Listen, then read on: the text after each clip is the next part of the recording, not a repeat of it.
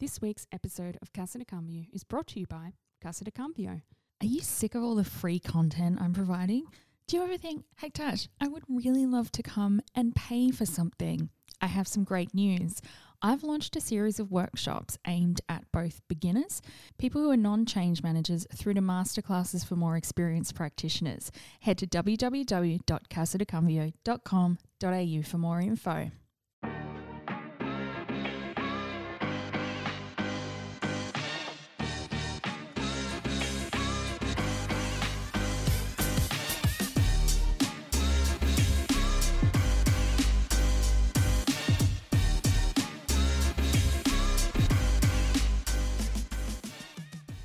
Welcome to Casa de Cambio. On this episode of Casa de Cambio, I'm very excited to be joined by Maria Reckerman. Welcome, Maria.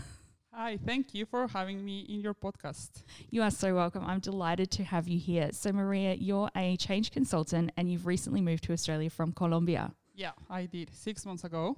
I was hoping for a different experience, but here I am after a pandemic, but it's all good. Yeah. So the first question I ask all of the guests who come on Casa de Cambio is, what are you currently reading, watching or listening to? Okay, so I have one of each. I usually read a lot. So this year I decided to focus on female authors because I was reflecting on that and I realized that I read a lot of male authors. So I decided to have a go with female authors. So I'm now reading Normal People.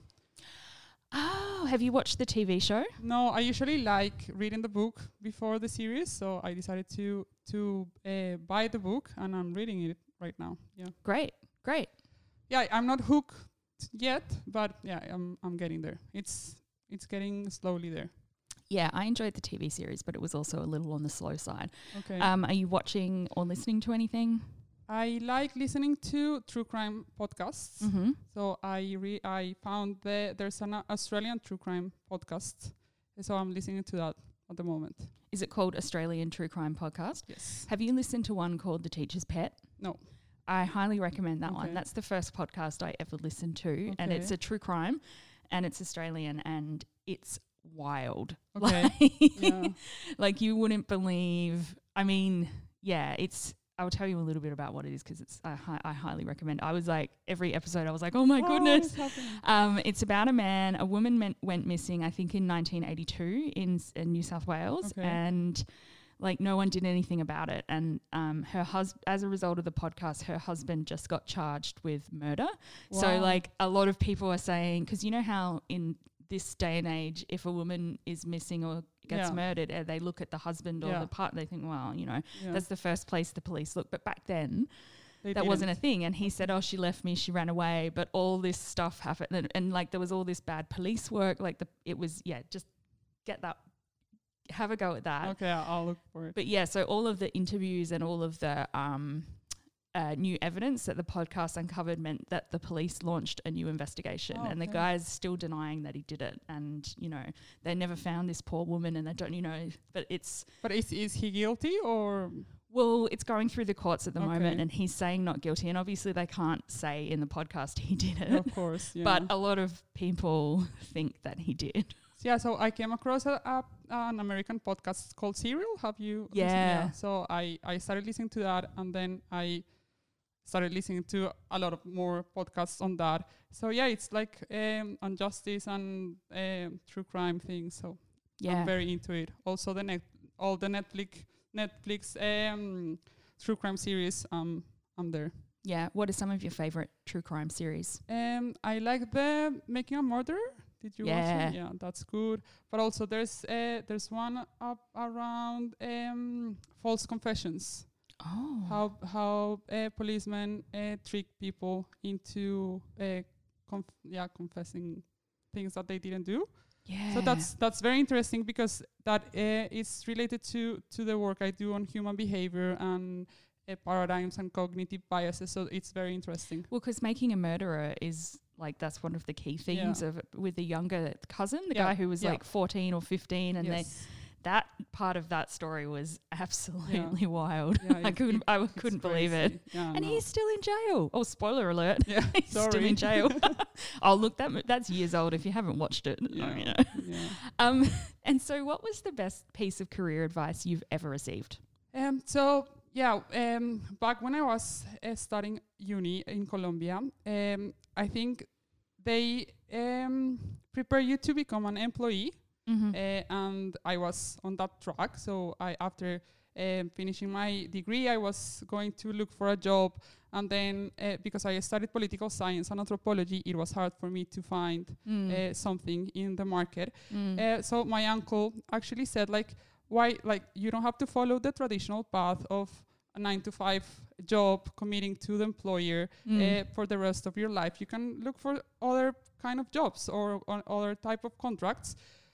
Here is more common to have different type of contracts, but in Colombia it's not. So you have a full-time 9-to-5 kind of job. And when he told me that, I realized that I could become a freelancer. So I became a freelancer, and then I had time for myself, for my family, and that was very good because the only world I knew while I was studying was that I would become an employee and commit to an employer, and that wasn't the case. So I actually think that going back to a 9-to-5 job in the Colombian context will be very difficult for me because I really enjoy the opportunity to having different projects going around. I was also a uni teacher, so that was good. So I was doing different things with my time. That was good. Yeah, that's great. I never even thought back to how I was feeling when I was at uni. They never really, I mean, I don't know what unis in Australia are like now because it was a long time ago. I was there for me. But I never really thought about it does seem that they're just telling you you're going to go and work in a permanent job for some government organisation or some big company, and they don't tell you about freelancing. And although the gig economy, that word is quite new relatively, so there's you don't have to follow that path. Yeah, and actually now that I was a uni teacher, I realized that they have changed, going to the other extreme. So all my 95% of my students, they wanted to become entrepreneurs. They wanted to have their startup, and I was that's good, but also you need to everyone can't be an entrepreneur because who's gonna work for who? So it's I think it's a balance between understanding that you have different options, but also thinking about what option really aligns with what you want to do in life, Yeah, I think the 9-to-5 has become a little bit uncool, but it's still, there's a lot of work there. And you're right, not everyone can be a startup founder. I mean, everybody can be, but at some point they may have to just... and you see those success stories, but behind one success story, there's a lot of bad stories and failed stories that you have to also consider. Yeah. And so tell me about your background as a change manager in Colombia and your recent move to Australia. Yes. So I came across change management by surprise. I wasn't expecting to become a change manager. Nobody is. Who's a change manager? I actually wanted to work in CSR, corporate social responsibility, after I finished university. And I was applying for jobs on that, and I came across a architecture and design firm that did corporate design. And they said, we like your anthropology background. We want someone to do some research on the relationship or the link between corporate design and organizational culture. And I said, I need a job, and this sounds like something that I could do. And doing that research, I came across change management. And actually, I developed a service together with the design service to offer clients that were changing their design, office design, to provide a change management service to transition to the new offices. So most of the clients were changing from the cubicle type of office to an open plan office. Yeah. And of course, this brought a lot of stress and resistance. Yes. So I was helping employees transition into the open plan space in a smooth way. And did you know at that time that was change management? Yeah, like I was reading a lot about it. That word wasn't that concept wasn't a thing in Colombia. So I was reading a lot of American resources and companies, multinational companies that had already that, like Gensler. There's a lot of multinational architecture firms that do that. So I started reading and realized that was a thing. But I didn't know at the moment that I was doing change management. Yeah, amazing. So after 2 years of working that, I decided that I needed to go and study. It was also an excuse to go, leave Colombia for a while. And then I went to Amsterdam, did my master's. Amazing. I love Amsterdam. Yeah, right. Yeah, it's hard for a student with a student budget, but Amsterdam is amazing. It is. Yeah. I want to live there one day. I will live there one day. Yeah. I might go and do a master's there one day. Yeah, it's great. A lot of people from everywhere, and it's such an open culture. It's very nice. Yeah. So I did my master's there, went back to Colombia. I keep saying came back like I was still in Colombia, but I'm not. I went back to Colombia and started working as a change consultant. Yeah. And what did you do your master's in? It was a master's called Culture Organization and Management. Okay, cool. Yeah, so that's very change management oriented. So it was in the social sciences faculty. So it had a lot of sociology, anthropology emphasis, but also like a project management approach to change. Yeah. And that was good because I after 2 days of being in Colombia, I found a job. So that was great. That's amazing. Yeah. And I started working as a consultant. And can I ask you a question about Colombia? In Colombia, do they value if you go overseas and do a master's in a country like Amsterdam? Is that like a very highly... Yeah, definitely. Right, okay. Like it's something that everyone has to, not everyone, because not everyone can do it. But if you want to find a white-collar job, your chances will be higher if you have an international master's. But then, like you said, like only people with a certain amount of money and privilege could afford to do that. Like course. Colombia's, you know. Yeah, it's like 1% of the population can afford that, which is very sad. But yeah, it's how it goes. If you want to find like a corporate job, you have to go overseas because, it's funny because we don't value our things. So like we don't value local experience, which is very funny because here's Australia, it's all about the local experience, and we probably should value international experience a bit more. So tell me about your move to Australia and how you found it job hunting for change management roles since you arrived. So I went back to Colombia after Amsterdam, and I knew Colombia wasn't the place I wanted to be. Also, my brother has been living here for 12 years, and I thought that Australia could be a good destination, being closer to my brother.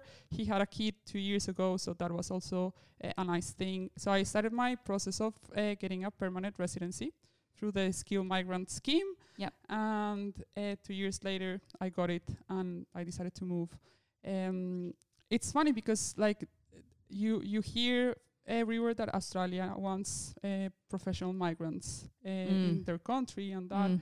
And then you arrive and you come across like, do you have local experience? And no, because I just got here. So it's an obstacle, and it's like your world changes because of that, because you come here with a lot of expectations, and then you find that it's not as easy as you thought. So that has been a process. It is such a big part of Australian work culture. I don't agree with it because one of the things I have spent a bit of time doing is mentoring people who seek asylum and refugees, and they're people who were professionals in their home countries. And then they come to Australia and they have no network. Often their degrees and qualifications are not recognised because a lot of the countries that they come from, we don't recognise their universities. Yeah, of course. Like they don't have Australian experience, and it's such a big, and that's what opened my eyes to what a big thing it was. But I know I have a number of people in my professional network who have also worked in Hong Kong, Singapore, the United States, the UK, and even that, is not highly valued. So it doesn't matter what country, you know, like I had a friend who went to Hong Kong for a few years and she was working for a big working with big multinational companies, like got great experience. And she came back to Australia and all the recruiters were pointing to what she'd been doing in Australia like 3 years prior. And she's like, but I've done all this other stuff. Yeah, of course. And, you know, that was Hong Kong. That's like a big international city. So it is a very, I don't know why we're like that. I think, you know, but I feel like if I went and lived in Europe, they would be like, well, who are these Australian companies? Like, because in Europe, they see us as a bit of a backwater, not really on the radar. And there's some things that you don't even think when you're about to move to a new country. Like, how do you translate a lot of the names that the companies that you work for? It's funny. So it's a whole process that you have to be patient and Yeah, and you got here right before COVID hit as well. Exactly. So I think what I said to you earlier is if you arrived in a normal year, I'm sure you would have picked something up pretty quickly. Like there is usually a high demand for change and you just came at a time. And who was like, how would you know that that's what was going to happen? I actually had a few leads like January or something before COVID and then everything changed and it was like, sorry. Yeah, everything. I think things are starting to pick up now. And so another thing I wanted to ask you is what are some of the differences you've observed between Colombian business culture and Australian business culture? Because you've been networking, you've been putting yourself out there, you've been meeting with people. Yeah, that's a huge new world for me. The networking, you don't realize how important a network is until you find yourself with no network. Yeah. I have my brother here and friends and that, but like the professional network is so important and you take it for granted I was taking it for granted back in Colombia because I never had a problem with finding a job and it was always word of mouth. But here is like, who knows me? Like no one knows me. I started applying for jobs online and I thought that was going to be easy because I had a few leads, but then COVID and everything. I think I didn't want to accept the network thing. I'm usually very shy and like reaching out to this is a new person you're seeing here. Reaching out to people, it's difficult. I don't know. Maybe it's my own biases and my own brain playing tricks on me. But it was hard to decide on reaching out to people and building up my LinkedIn profile. So I started slowly reaching out to certain people, and then I said, like, if I want to do this, I have to go big. So I started doing more networking, and that has been paying off. It's amazing because I have talked to people like CEOs, managing directors, which in Colombia would never happen. Because that is one of the differences here. Here the business culture is more horizontal. Yeah.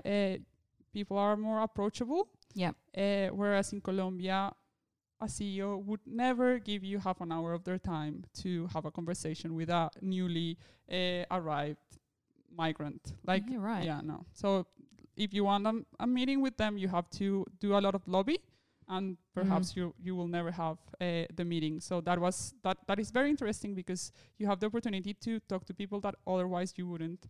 And it's, I think, I don't know if because of COVID, but people are willing to have those Zoom meetings and virtual coffees. People have more time. They don't have to go to a cafe to have the meeting. So I think that has been good because I have had the opportunity to talk to people in Brisbane, Sydney. So my network is not only in Melbourne, but it's expanding. So that's good. Great. Well, that's good. I think in Australia we are pretty informal people and we are direct communicators. So we're totally cool with people saying, "Hey, I'm here," and what about this? It's actually expected. Like, people expect like others to do that when you're looking for a job, for example. Yeah. So if you don't do it, it's not as good as if you do it. Correct.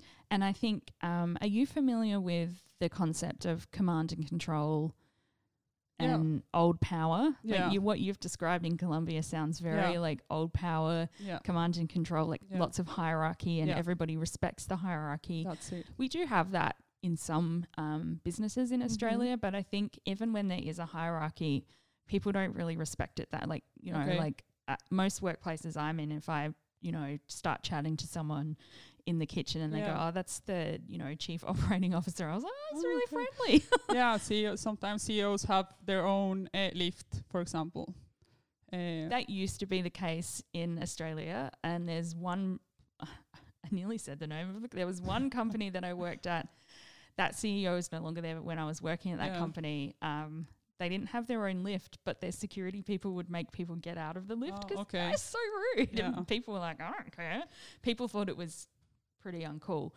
But like that's a thing of the past here.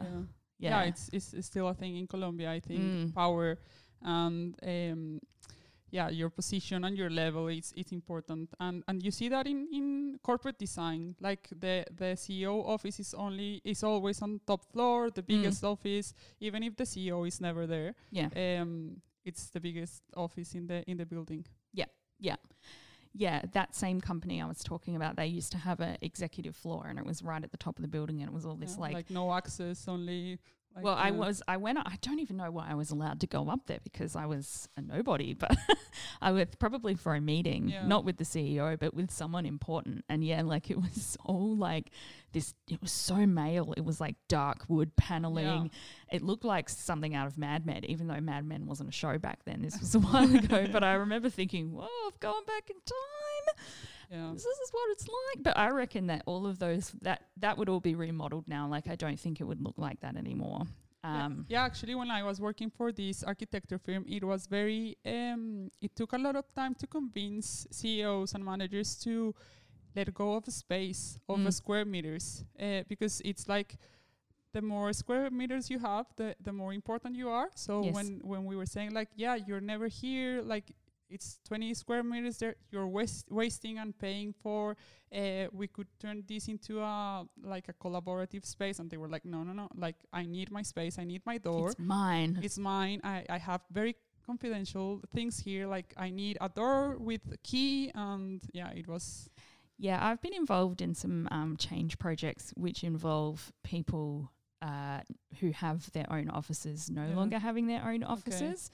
And it is massive. But I mean, if you think about, why people resist change, they're losing something. So of course. Like, they're losing their status because there's a huge amount of status associated with having an office. Even though to people like you and me, I'm like, I will never have an office. Like, in my whole career, like that's just, the way that offices and workplaces are going.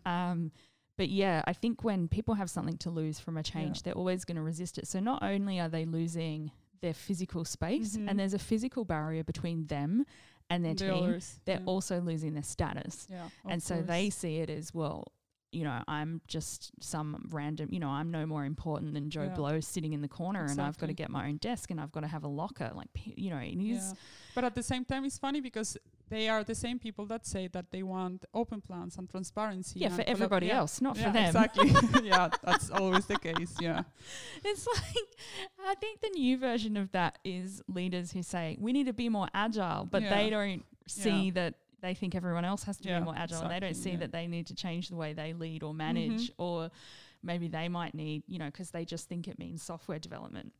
But when I work on those projects, like, usually I am very empathetic, but I secretly love people getting their offices taken away. I don't know. It's like, I don't know, because I'm, I just feel like, oh, come on, get with the times. Like, offices are so stale. Come on, you're just an old boomer. It makes me wonder what are they doing right now that they are working from home and they lost all this space and that. How, They're probably, I read an article the other day that said men, I think, over a certain age are the ones who are dying to get back to the office. Everyone else is like, no, it's great, Great, probably because they've probably got some status at the office. But, and I think you're right, like, you can throw facts and figures at people like that, but when they've got something to lose, they're not going to take any of that information on board. Very interesting. Are there any differences in the way that change management is done here? Because I know you've been attending a lot of events and reading, following a lot of people. So is it different here to how it is in Colombia? Yeah, definitely. Yeah, I came with a different idea. Of course, I thought that it was going to look much closer to the way things go in Colombia, but it's very different. One of the things that I have realized is that here the practice is more specialized than in Colombia. So that means that there are a lot of change positions and levels. People, like for example, a job that I would do only me, like there was the only change manager around, I would do everything. But here you have BAs and change analysts and change managers, change leads, and that was a new world for me. Although most of the time there is still one change manager who does everything. I mean, there are different levels, but I've done a lot of projects where sometimes I'm called a change manager and sometimes I'm a lead, but I'm still doing all the stuff by myself. Like sometimes you get a team, but you don't always. That's becoming more the exception and less the rule. If that helps you. Yeah, sure. Because like when the only way to approach the market is through job positions and like reading and that. So when I see like change director and change lead and change manager and change analyst, and I have come across interviews when they ask me like, are you a change analyst or a change manager? I'm like, I don't know the difference. So it's been a new world to discover, because in Colombia, everyone that works in change is called a change manager. So there's no differences between that, and you end up doing a lot of things. And it's funny because once you start working, everybody just calls you a change manager anyway, no matter what your title is.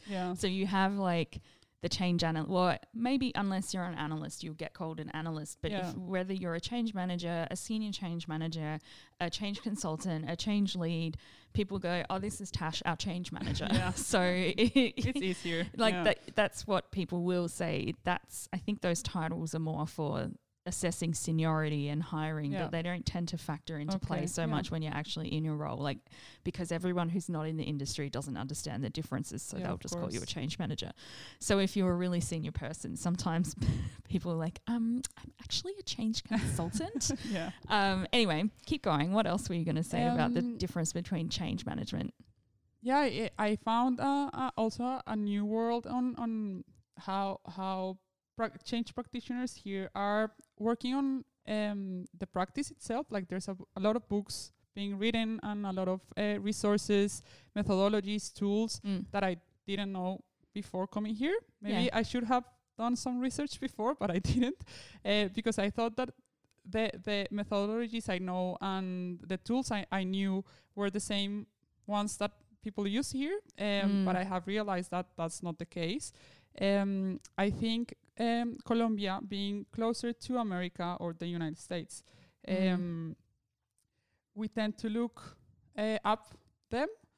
So the resources I was reading and the methodologies I was reading and using were more American than Australian. And I have, which makes sense. I mean, like if you learn English, you learn American English. You don't learn Australian English. Exactly. But it's good because that means that the practice practitioners are looking after the practice, and they are building more things and creating more resources and more tools to keep the practice going, and they're not staying put with the resources that they have. So that's good. I think it's a good sign that there's a lot of things being said about the practice. Good. Well, that's good. That's a good assessment and interesting to know. So you've recently written a 3-part blog series about paradigms. Yes. Can you tell me a little bit about what inspired you to write that series and what made you think of it? So it's been a whole process. I was thinking on ways to engage with the community and getting my name out there, getting people to know me in the community, in the change community, doing network, and that was one thing. And the other thing is that when I was back in Colombia, I was a uni teacher. I was teaching organizational behavioral classes to business undergraduates. So that was also like a surprise to come across that a university was looking for an English speaking teacher, and I was a change manager, and I also had English, so they hired me, and I started teaching that without really knowing what organizational behavior was as a concept. So I had to do a lot of reading, but it was a very interesting process because a lot of things about change started to make more sense when I started looking at human behavior and how we actually make decisions, how unconscious our decisions are, and people always talk about the rational decision-making process, and that's not always the case.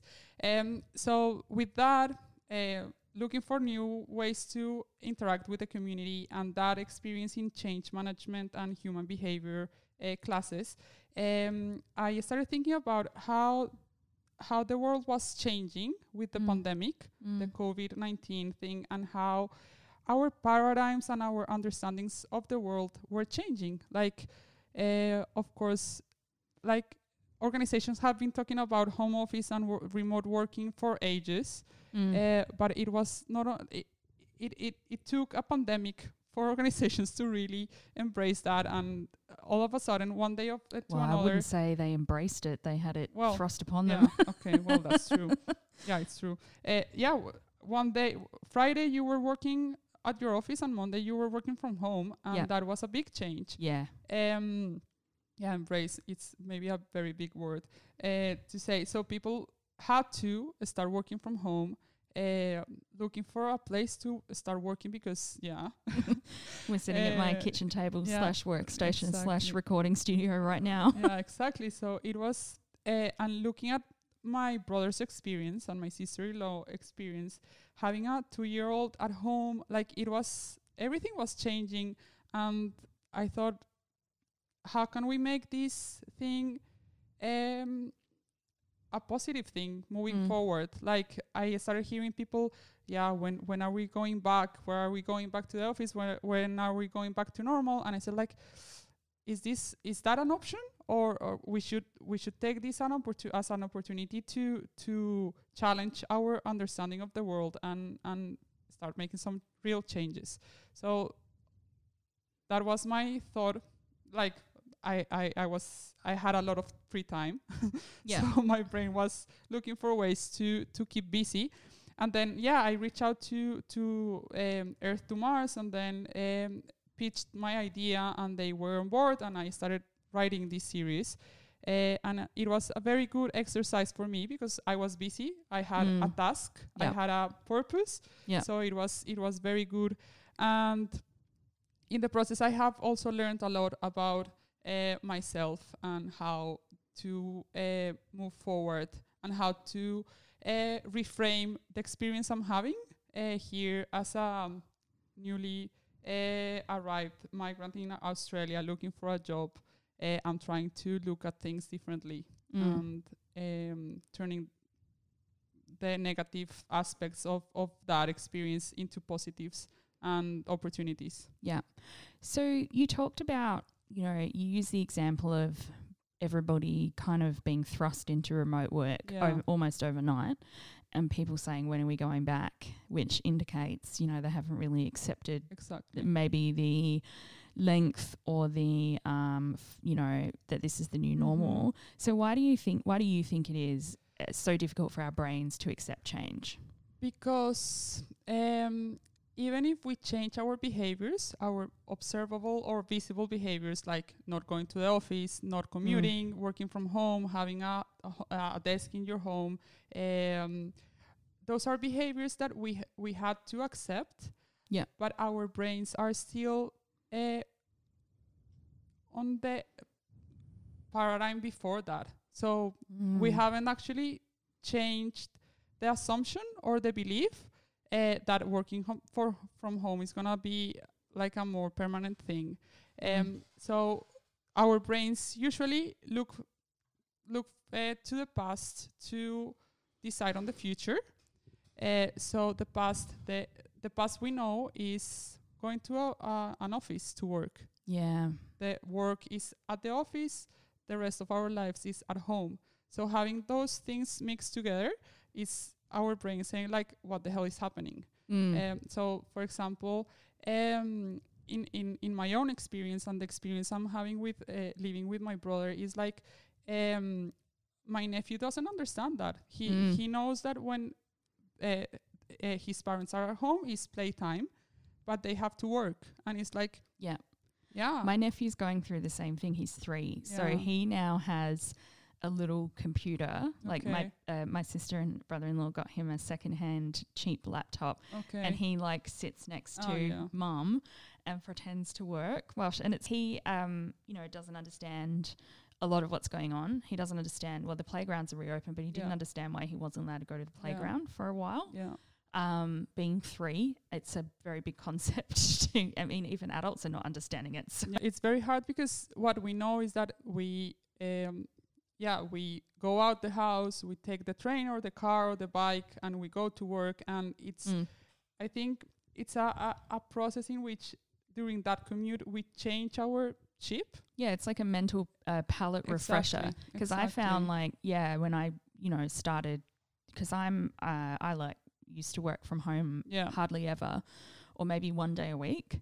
And I used to do it when I was really, really busy and I just needed to get heaps of stuff done and I didn't want to talk to anyone. And I found that very productive. But to do it like switching and doing it every day, I was like, I do work from home and I'm all for it and I'm finding it hard. Because I found, there's no switch off between start of work and finish of work, because that commute is your mental reset that you finish work. Exactly. Now you go home and you do other things. And like my workstation is my kitchen table and the laptop's right there. And then if I want to do some online shopping at night, then I'm using my work laptop because it's already set up to just, but then you start looking at work emails. And then, it's never ending. There's obviously a lot of positives. Like I think to go back to an office, like if people turn around next week and said, all right, you're back in the office, I would find that so hard because, I'm wearing stretchy pants, like I'm wearing UGG boots at the moment, and like there's all this extra time that I've now got used to in the day because I'm not commuting, I'm not putting on makeup. I think for women, like there's a lot less stuff that we need to do because, I haven't worn high heels for months. What's that? So I don't even know like if I'm going to be able to wear them anymore. And, to be even wearing like a lot of women have said, I just, dreading having to wear corporate attire because everybody's running around in activewear and really comfortable clothing. So I'm like, is the dress codes at offices going to change now because nobody wants to wear high heels and skirts? I don't know. Yeah, it's hard to say. It depends on the organization, but also how. It's if our brains are. I think there's people that want that. Like I have a friend that she loves like dressing up and putting makeup on, and I know that she's struggling at home, like not having to do her own makeup. And every chance she has, like she said, like I'm going to a supermarket, I put mascara on because it's my chance to have, like she likes that. It's social outing. Yeah, it's part of her personality, getting like pampered and her hair done and that. So she misses that. So I guess the same amount of people that don't miss that is the same amount of people that do miss that. And it depends on our understanding of the world. So everyone has a different perception of the world, and depending on our experiences, past experiences, personalities, also our upbringing, how we, where we were born, and that's depends on how we're gonna move forward in this after COVID world. For example, in Colombia, when people started saying that lockdowns and people working from home, there's a part of the population that has white-collar jobs, but there's also a huge amount of people that rely on informal jobs. Correct. So for them, they have to go out. For them, lockdown wasn't possible because they rely on the money they make in a day to be able to pay for the room they have for the night. So being on lockdown wasn't a choice for them. So it depends on your experiences and how you experience this lockdown on this pandemic, and how ready you are to change some things in your life. what I think is that we shouldn't be so hard on ourselves. Like taking this opportunity to change everything, it's not possible. Like our brains will be overwhelmed. So I would say that if we choose 1 or 2 or 3 things that we want to change in our personal lives, that whether that is working from home 2 days a week or having spending more time with our children because we realized that we weren't spending as much as time as we wanted to, or if we want to move to another place because we can work remotely, we should take that like a step by step, because our brains don't like change. Our brains rely on past experiences and past rely on the past to make decisions for the future. So if we want to change everything at once, our brain is gonna go like, no, give me a break. I need some normality to continue. I would say that being aware of the fact that we want to go back, it's the first step to let our brains digest these new behaviors. But also, and I can give an example on that. If we only change our behaviors without changing our assumptions of or our understanding of the world, we're gonna go back very quickly. So that happens when, for example, it's 31st of December and you say next year I'm gonna start the diet. I'm going to sign up for the gym, and you do that on the 2nd of January, but then the 31st of January, you're back to your old habits. Yeah. And it's because you don't really want that change. Like, if you don't change your values, your beliefs on that, like, no matter how expensive the gym is or how focused you are on the diet, you're going to go back to it. And that happens to me. Like, but also cheese is delicious, exactly. And wine is delicious. Yeah, so there's that. Like I've been very good at my diet for a whole month. Let's have a cake to celebrate. So that's never gonna happen, and you're gonna go back very quickly. But for example, for me, so that's an example of trying to changing your behaviors, hoping to change your assumptions of the world. But I think a better way to change is by understanding what assumptions you want to change them, and then change your behaviors. And I have a personal example on that. That is fast fashion. So I don't know, 5-6 years ago, I was onto fast fashion. Like I had a party, and then I would go to the shops and buy a new blouse or a new dress because I didn't have anything in my closet to wear. The concept of going to a wedding, my friends started getting married, and that thing of wearing a new dress every wedding, because you have to wear a new dress every time. And I started to think about that and my own impact in the fast fashion related to the people that were making the clothes, and how I was impacting, in a sense, those people. And I decided that I didn't want to continue on that path. And I decided to stop buying clothes that I didn't need. And when I realized that my behaviors were affecting in some way, very indirectly, but it's still impacting these people working in Vietnam, Bangladesh, and these factories and that.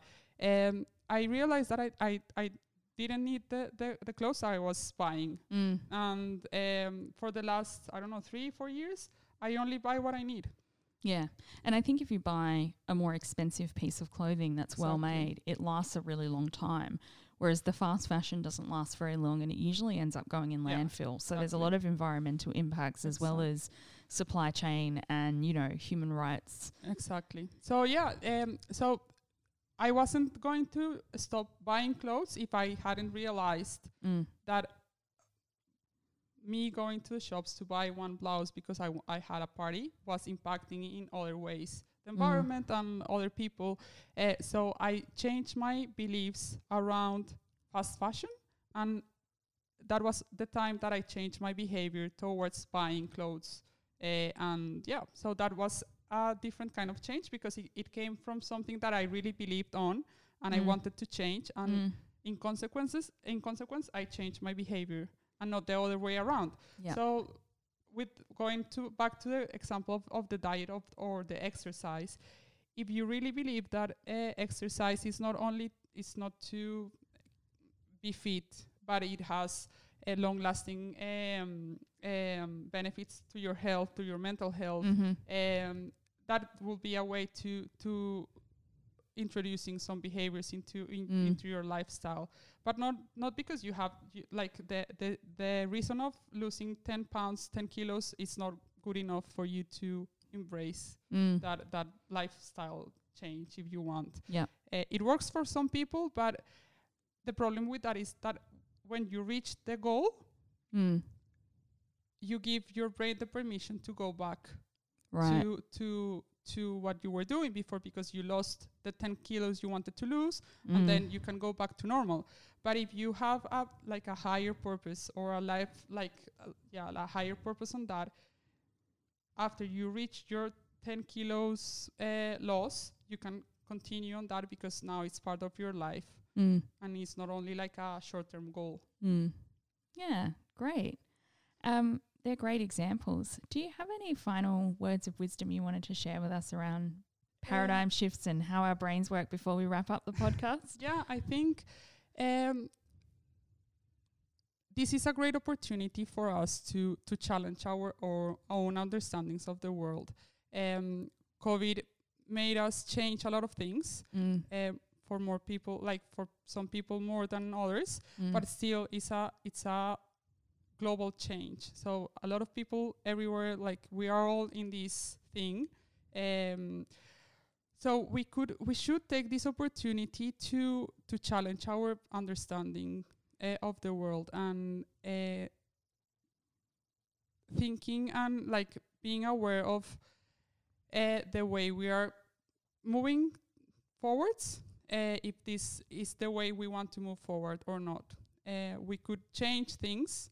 We could start slow and start small, but that doesn't mean that it's insignificant or not. Or we could just wait until things get back to normal. But I think we should do the first thing and not the last thing. Yeah. Spoken like a true change manager. Yeah, because like it's every change manager dream, like this context of the world, we can take advantage of it. And if we wait for the world to change, that's not going to happen. Like COVID is not going to change the world. It's an opportunity for us to think about how we're moving with our lives and maybe start making changes because of it. But it's not going to happen alone. So we have to be aware, we have to be conscious about it, and we can... one thing of the cognitive biases and paradigms is that sometimes people expect the